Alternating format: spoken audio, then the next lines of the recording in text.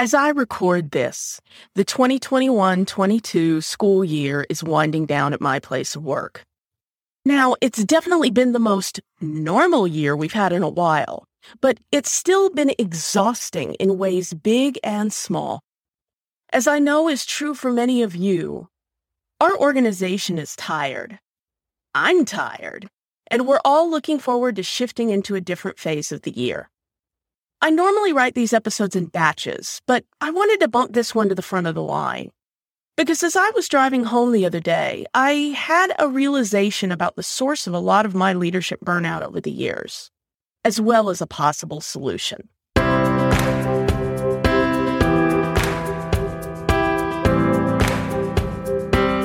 Welcome to the Kind Leadership Challenge, where I empower educational and library leaders like you to heal your organizations. I'm Sarah Clark, founder of the Kind Leadership Guild. My PhD in higher ed leadership, my experience coaching, consulting, and presenting to library leaders all over the world, and a career working in academic libraries from the front desk to the dean's office, taught me that leaders don't have to be perfect to build a better world. And now I want to share those same lessons with you. So here's the deal. You give me the next 5 to 10 minutes of your day. In return, I'll share short stories and simple challenges you can implement this week to heal yourself and your school or library. Each challenge is designed to coach you in the confidence, skill, and trust you need to let go of a little control. By embarking on each week's challenge on your own or with the community of over 1,000 kind leaders in our private Facebook group, you and your team will begin growing humanely, managing effectively, and partnering collaboratively. And your school or library will build a more informed and educated world along the way. A reminder, on May 30th, I'll be releasing a new free Kind Leadership Guild guide, Mastering Challenging Conversations.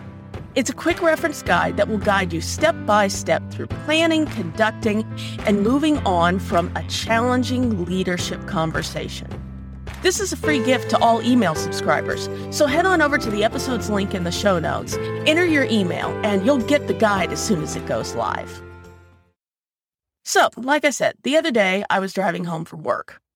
I found myself ruminating on all the struggles of the past few months, as well as worries about an ever uncertain future. You know, the usual inner monologue of a recovering control freak. But then, and I wish I could tell you what triggered the shift, something reminded me of a positive thing we'd accomplished in the past year. And then I remembered a challenging problem that we'd solved. And all of a sudden, as my thoughts shifted, my spirits lifted. Not totally, but I felt like I could see a fuller and more nuanced picture of the last few months. And it was a picture we could be damn proud of. Now, it wasn't all magically lollipops and roses, but it was an honest, fuller picture that incorporated how far we'd come as an organization, as well as the places we still wanted to go. And I knew that mindset shift was something I needed to share with all of you. Whether you're a school or higher ed leader dragging yourself to the finish line of the school year, a public library director nervously looking towards the summer reading program rush, or any other leader in a time of transition, which frankly is, I think, all of us in late spring 22. If you are feeling tired or overwhelmed, take a moment to set those worries aside. Now, don't throw them out or ignore them, but let them rest for a few minutes. They'll wait.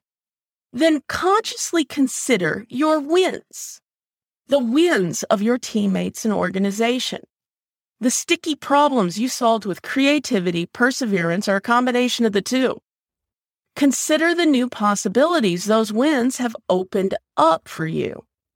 And take a moment to feel and celebrate them, even if it's just a quiet smile in your car on the way home from work.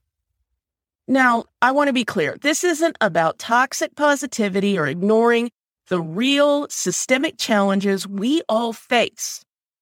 It is about taking a moment to feel and honor the joy you feel about yourself and your team, because that pride and that joy is the fuel that will help you manage your challenges and coach others as they manage their challenges.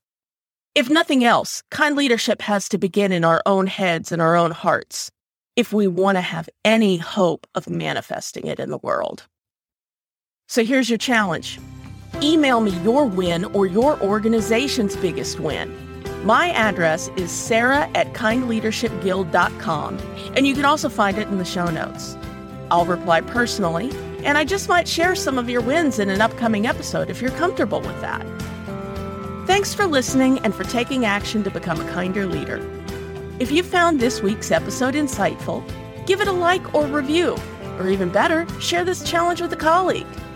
Never doubt that day by day you are building a better world, even if you can't see it yet. So until next time, stay kind now. Oh, one last thing. If you're ready to take on this week's challenge but not sure how to start, head over to kindleadershipchallenge.com/next to download the Next Steps checklist.